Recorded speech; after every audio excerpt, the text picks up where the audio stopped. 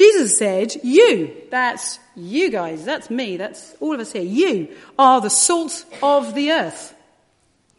But if the salt loses its saltiness, how can it be made salty again?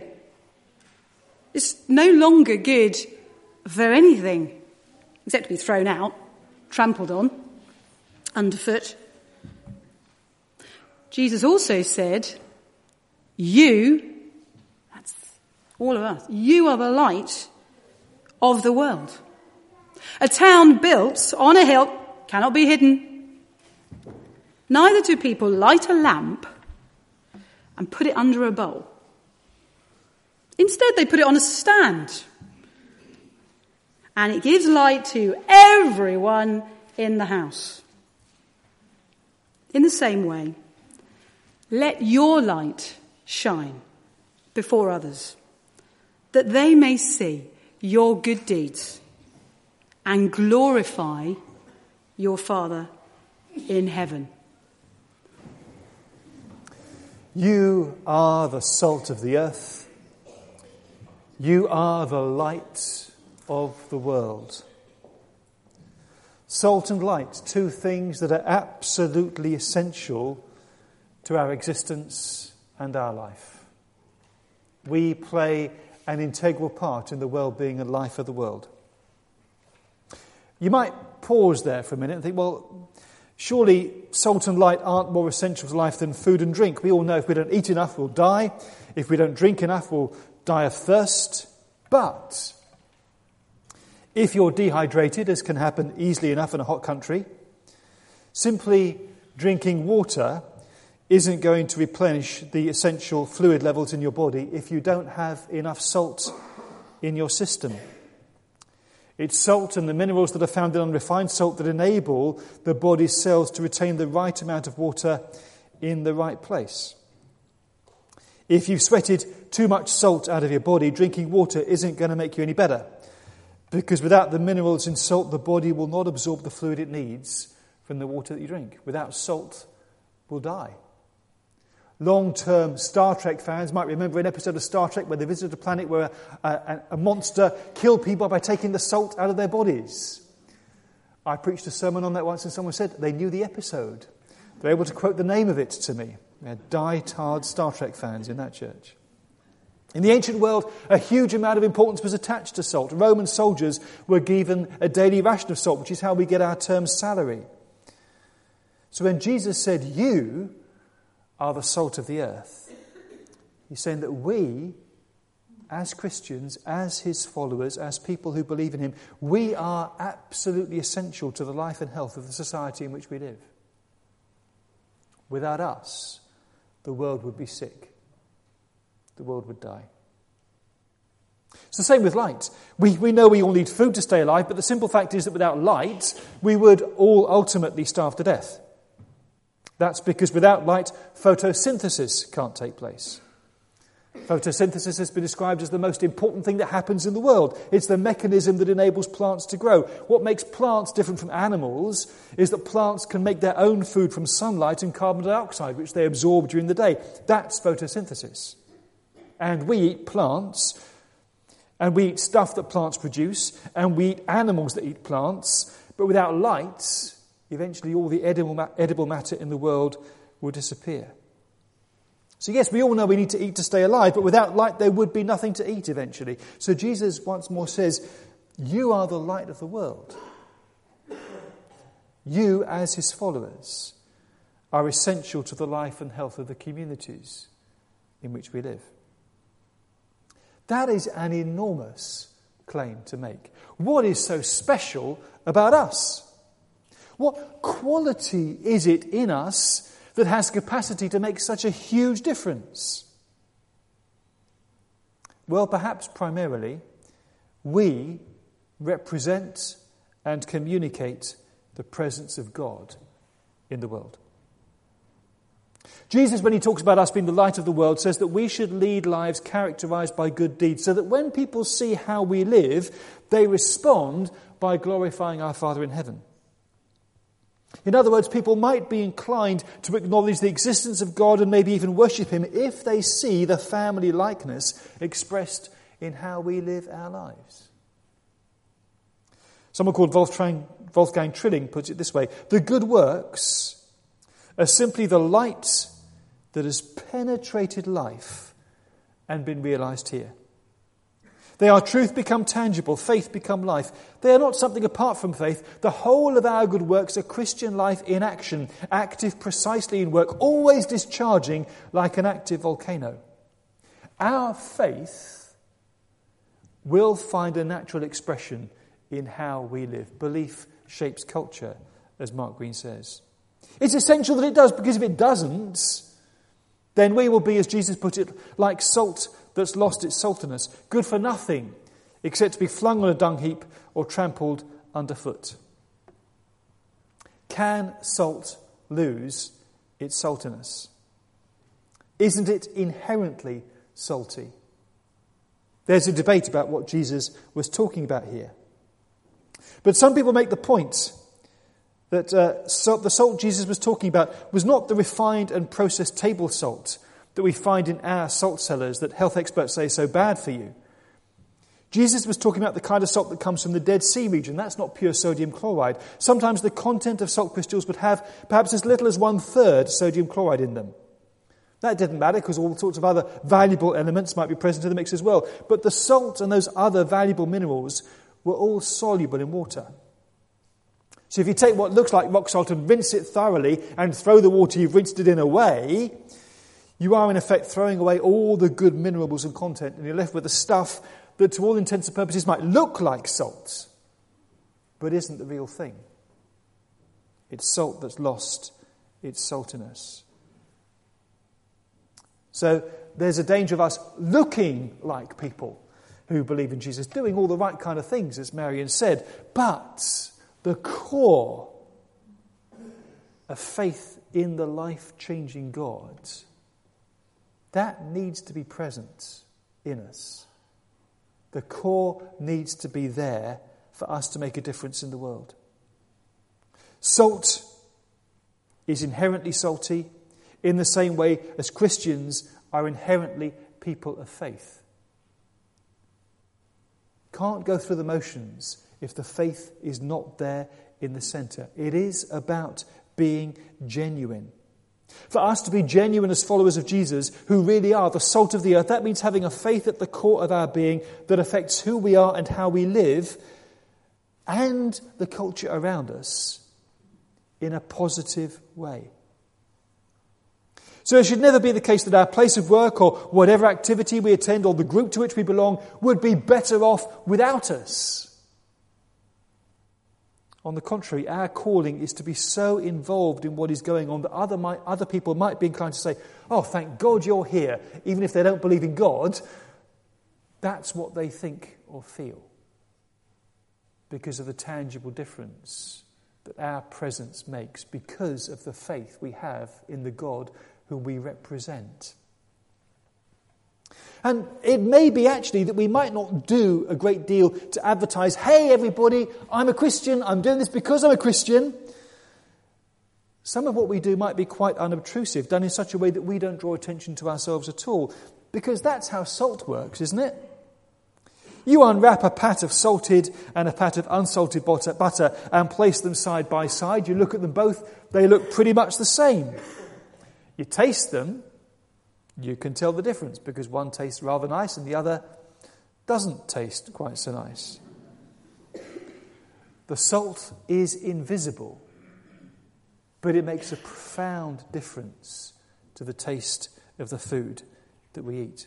One of my favourite fairy stories as a boy when I was growing up, it wasn't a fairy story, a child story, was a kind of takeoff of King Lear.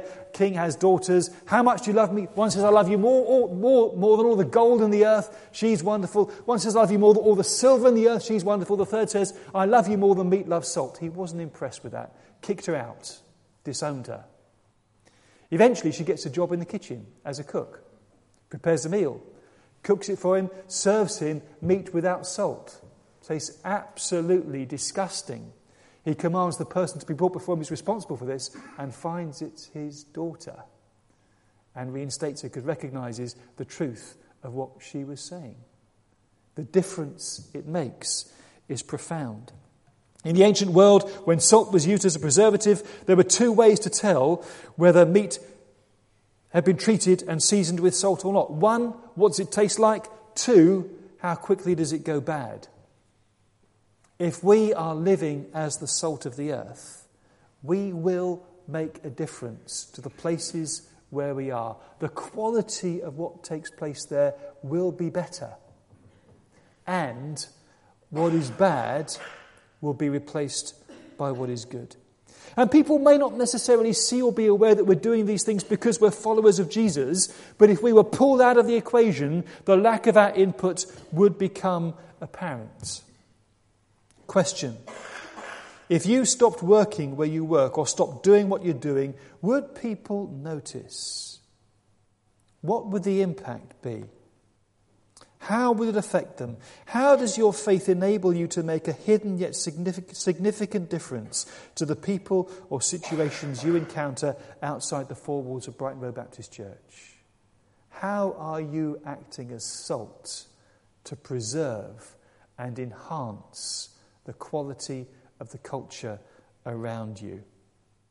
And you might do it quietly and unobtrusively, but the difference will be real. But then, of course, whereas salt is hidden, light is not hidden. Jesus tells us specifically we shouldn't hide our light under a bushel or under a basin. What would be the point of that? The point of light is that it's visible. It shines brightly and illuminates everything for everyone present. So, on the one hand, there'll be times when we act as salt, and we're working under the radar, as it were, and no one quite knows that we're the ones responsible for the difference that's there. Other times, we will be working like light, and it will be visible, and it will be apparent, and everybody will know. Quite possibly there'll be times when we do draw attention to ourselves. But when that happens, our job then is to deflect attention away from us to the God whom we serve.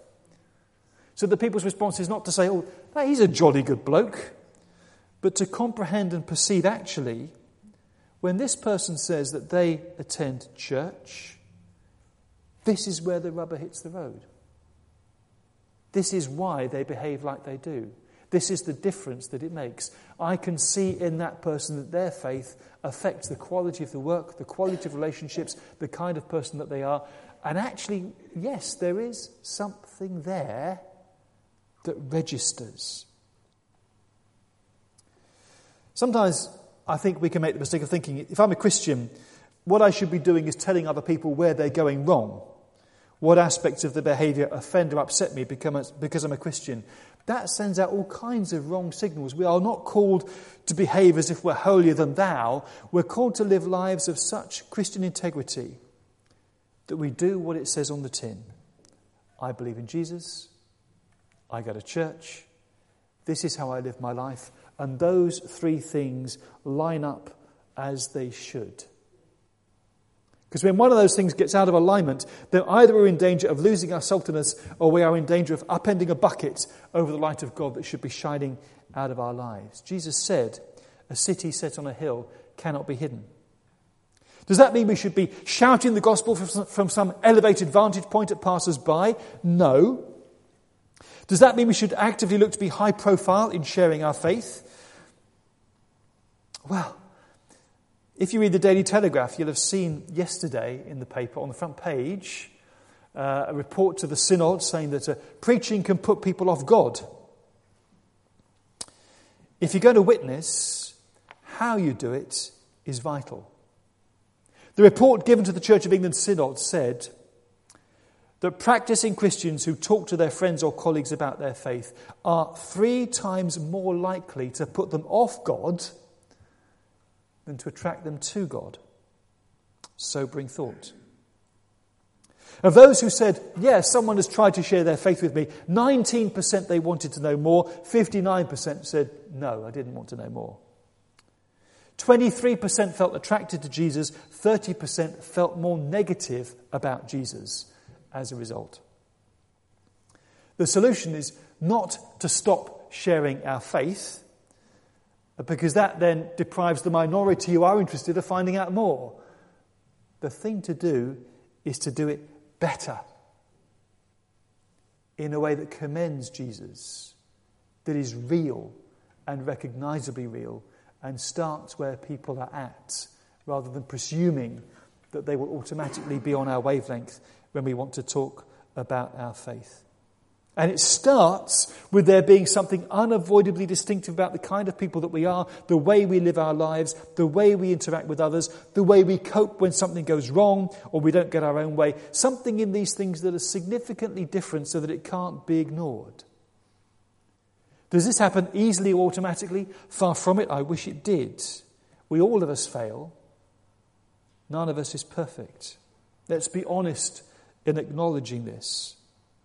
But the problem is, I think, that because we know we fail as Christians, sometimes we can think, actually, because I do a rubbish job of it sometimes, it might be better to keep quiet about my faith and not stand out from the crowd, because I know that at some point I'm going to compromise and let God down, and my witness is not going to be as 100% good as it should be.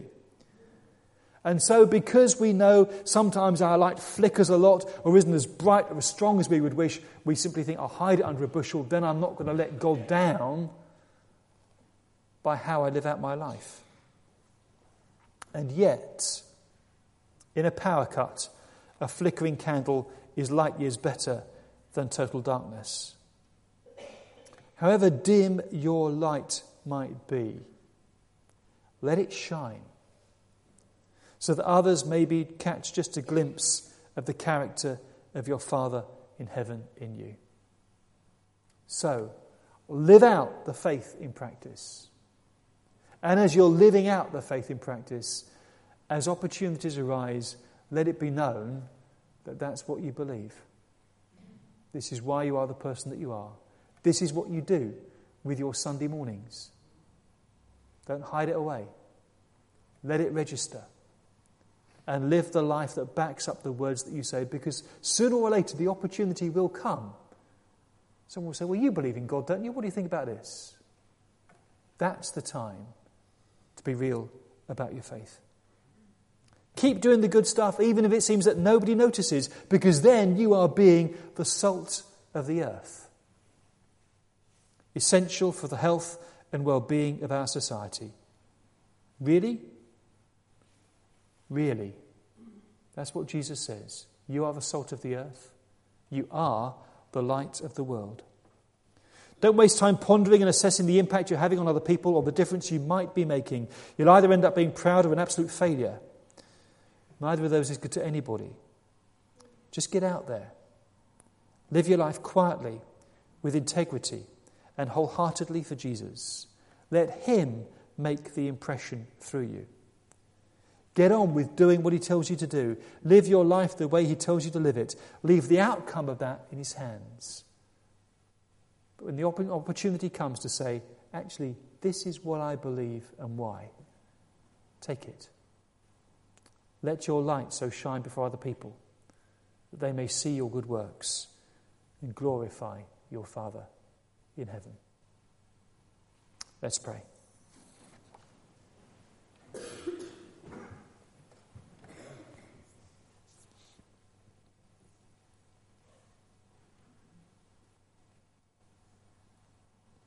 Lord, we all wonder sometimes what the best way of witnessing to our faith is.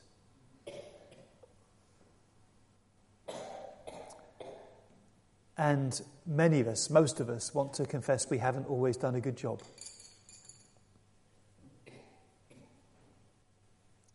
Forgive us for those times when we have hidden our light away and pretended we don't have a faith or not acknowledged it at times when we could or should have done. Forgive us for those times when we have been like salt which isn't salty because we've just joined in with everybody else and not made a positive difference in a negative culture. Lord, instill within our hearts a genuine faith that affects how we live, and by how we live affects the culture in which we find ourselves. Make us life-changing, life-giving salt. Make us life-changing, life-giving light.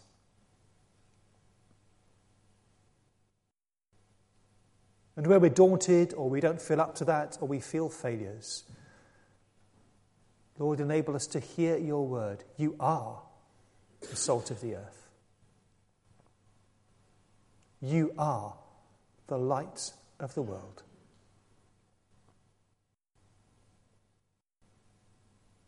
That's our calling. That's our identity. Lord, may we be salt that is salty. And may we be light that shines for you. We ask in Jesus' name. Amen.